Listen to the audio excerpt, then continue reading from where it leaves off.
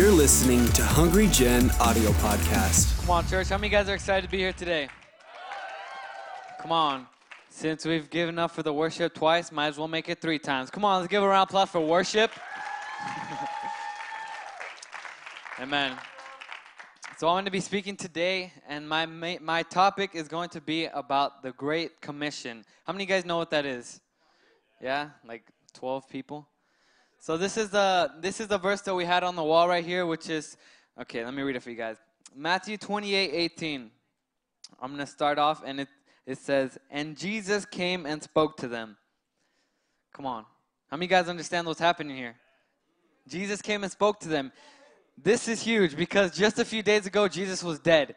He was dead just a few days ago, and then he just comes up and starts talking to them. I mean, imagine if, some dead guy just like, who's dead? George Washington walks up, he's like, "Hey guys," and he just starts talking to you guys. Wouldn't that be crazy? So Jesus came and he spoke to them. But he came and he spoke to them, and he says, "All the authority in heaven and in earth is in me right now." Come on, isn't that crazy? He said, every ounce of authority in heaven and on earth is with me right now.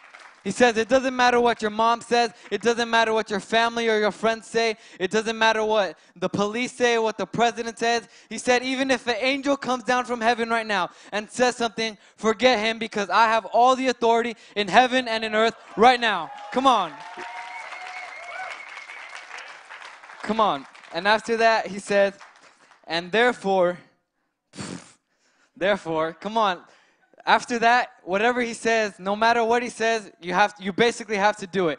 Even if he says, go eat a pound of ice cream, whatever it is, you have to do it after that amazing intro, right? And he says, therefore, but he doesn't just say anything. He says, go out and make disciples of all the nations. Come on, and that is the Great Commission. And many times people take this as a suggestion. And I just want to start off saying that this is the Great Commission, not the Great Suggestion. We live in a society today where everything is a suggestion. But it says in the Word that Jesus came to seek and save the lost. And he came to reach out to them. And He commanded us to reach out to them as well. Because Jesus didn't only come to be our Savior, but He came to be our example. Amen? Amen. But many times we treat this as a suggestion. We say, I don't feel like it. Maybe next week, maybe tomorrow. And you say, but they're from my work. I know them. I go to school with them. I see them every day. I don't want to talk to them. And that's many times how we treat it. But it's called the Great Commission for a reason. Amen? So God controls everything. He owns everything. Everything is His. And He controls everything except for humans, because He gave us our free will. Amen? When God was creating us, He didn't want to make robots that we were forced to worship Him, forced to not sin, but He made us so that we could have an opportunity to choose Him as His sons and His daughters. Amen? Amen. People think, if God wants people saved, why doesn't He just save them all? Why doesn't He just do it Himself? Right? How many of you guys ever thought that before? I have. But He came to do that. That's why His Son died on the cross, and He empowered us to be the ones to reach out to them. Amen? In order to reach out others, God's word has to be primary, not secondary. Now, nowadays, it's like having the Bible is just a cool thing, having it on your phone. You see all those people posting those pictures with the cool font and the scriptures, and they say, see how many likes I can get. When in reality, they should be saying, let's see how I can influence and impact the generation. We're using the Word of God the same way it has impacted me. Amen? Amen. The Word of God, come on. The Word of God isn't just something cool on social media, but it's something that is supposed to change us from the inside out. And many Christians, we treat it as if it's optional. But the Word of God is not optional, it is optimal. Come on, how many of you guys received that?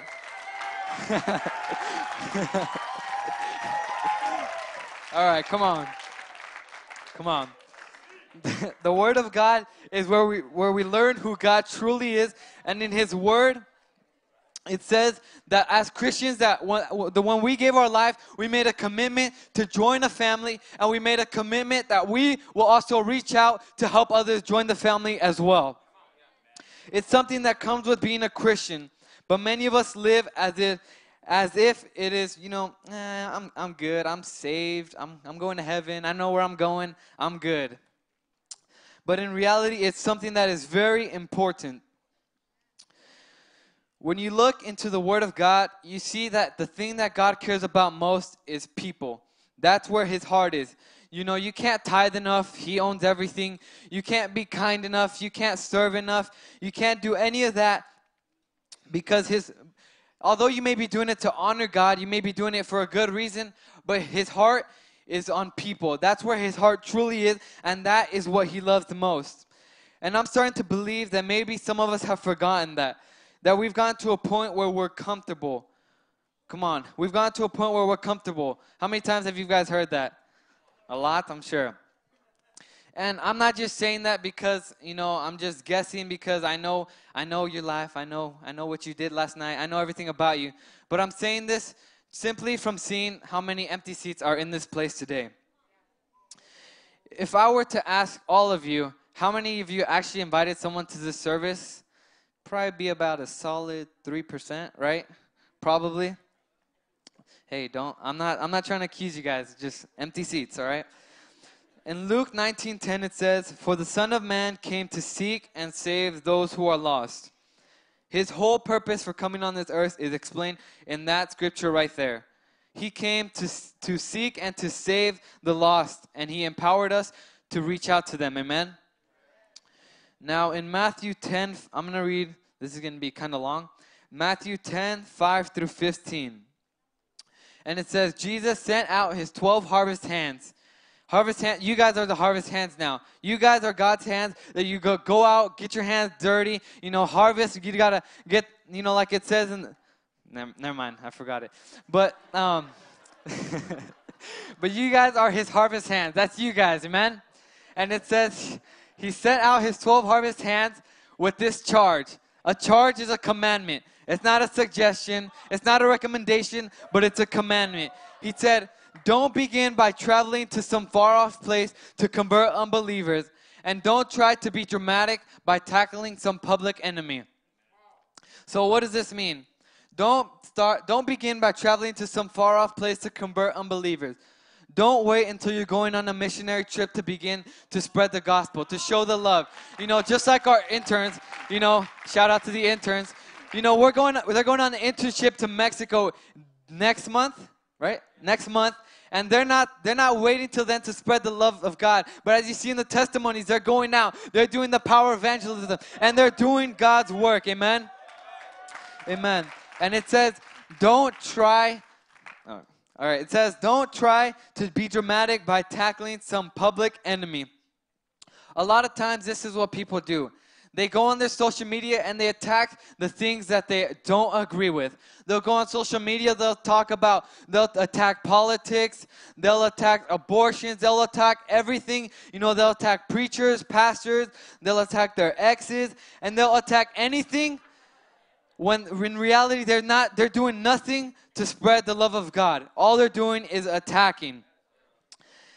And in the next verse it says, by the way, I'm reading from a different translation. This is the Message translation. It's a little bit more modern, so it's kind of like, the Word of God is the Word of God, amen? And no matter what translation, no matter what language, it's the Word of God. And it says, go to the lost, confuse people right here in the neighborhood. Right here. You don't have to go to Mexico. You don't have to go to Asia. You don't have to go anywhere to spread the love of God. But right here in your neighborhood, God placed the people around you for a reason, so that you could spread His love. Amen? And it says, tell them that the kingdom is here. What does that mean? It means that there's grace and mercy for whatever situation you may be in. Amen? Amen. You don't need to know the Word of God to show what He's already done in your life. Amen? Amen. Many people feel like God wants them to know it all, to share it all, to preach it all. But in reality, He just wants you to share what you already know. So it says, you have been treated generously, so live generously. Generously is not just in money, but it's opening up your life to people, sharing your testimony. Don't think that you have to start fundraising campaign before you start. You don't need a lot of equipment, for you are the equipment. Come on. How many of you guys believe that? Amen. You know, you don't have to wait till Christmas or Easter to begin to show God's love. But you can spread the love of God today, tomorrow, whenever, because you are the equipment. Amen? Amen. And all you need to keep going is 3 meals a day and travel light. When you enter a town or a village, don't insist on staying in a luxury inn. Get a modest place with modest people and be content there until you leave. When you knock on a door, be courteous in your greeting. If they welcome you, be gentle in your conversation. If they don't welcome you, quietly withdraw. Don't make a scene. Shrug your shoulders and quietly withdraw. So many times when I know for me, when I first went power evangelism, and the first time that I went, I got rejected 3 times in a row. I went up to someone, was like, hey, what's your name? They're like, I don't want what you have. And they just pushed me away. And then I went to the next guy. They're like, oh, yeah, I don't care about that. And they just kept pushing me away. And honestly, it kind of hurt. I was like, really? It just kind of hurt. And I wanted to make a big scene like, man, you don't know what you're missing now. You're going to go to hell. I know God's word. It says, those who believe in him will go to heaven. And I just wanted to make a scene, but that's not what it says in his word to do. Amen? Amen. And now I just want to make a quick reference. It's funny how when you look at children, as the younger they are, when they're young, they appreciate their parents. They begin to make cards. They begin to make notes. They make everything, to show their parents that they're loved. But as they grow older, it begins to decrease and they begin to be less. Remember when you were a kid and you made the little turkey with your hand, going to your mom, all excited, happy to give it to them? And then as you grow older, now it's like, oh, it's Mother's Day. I have to spend my money. Oh, really? It's their birthday. And many times that's how it is when you live a Christian life. As you start off, as you first get saved, you're happy. You're excited. You're bringing people to church. You're happy. You're like, you're bringing it as if you were bringing that turkey. You're like, God, I'm doing your work. I'm happy. This is for you. But as you grow older, you can begin to feel less joy doing that. You begin to feel like, oh, it's a burden. Really, God, my coworker, really, I have to spread your word. Really. And that's how it is. That's how it is. Same when you live a Christian life. As kids, as they grow older, they begin to give less gifts to their parents. But then, once they grow a little bit more older, when they begin to have more money, that's when they begin to give more. That's when they begin to appreciate their parents even more. They realize that it's not lame to appreciate your parents, that your parents, after everything that they've done for you, that you love them, amen? That's when you begin to get older. That's when you begin to watch what they like. You begin to look at their taste. She likes these shoes. Okay, you begin to look at what they like, and that's when you begin to put more money. That's when you begin to put more effort into your gifts. And I want to encourage you guys tonight to become just like that. That as you're growing older in your faith, that as you become an older Christian, that you begin to see God cares about people. That's what He loves the most. No matter how much you tithe, no matter how kind you are, what He cares for most is people. And I want you to realize that those people, you need to bring them back to God. Begin to evangelize and do it with a joy. Don't do it with a pain. I need to invite them, but do it with a joy. This is for God. God, this is for you. Come on. Amen. How many of you guys believe that tonight? Amen. Thanks for listening to this week's message from Hungry Generation. Stay connected with us on Facebook, Instagram, Twitter, and Snapchat by using @HungryGen. Stay blessed, and we'll see you next week.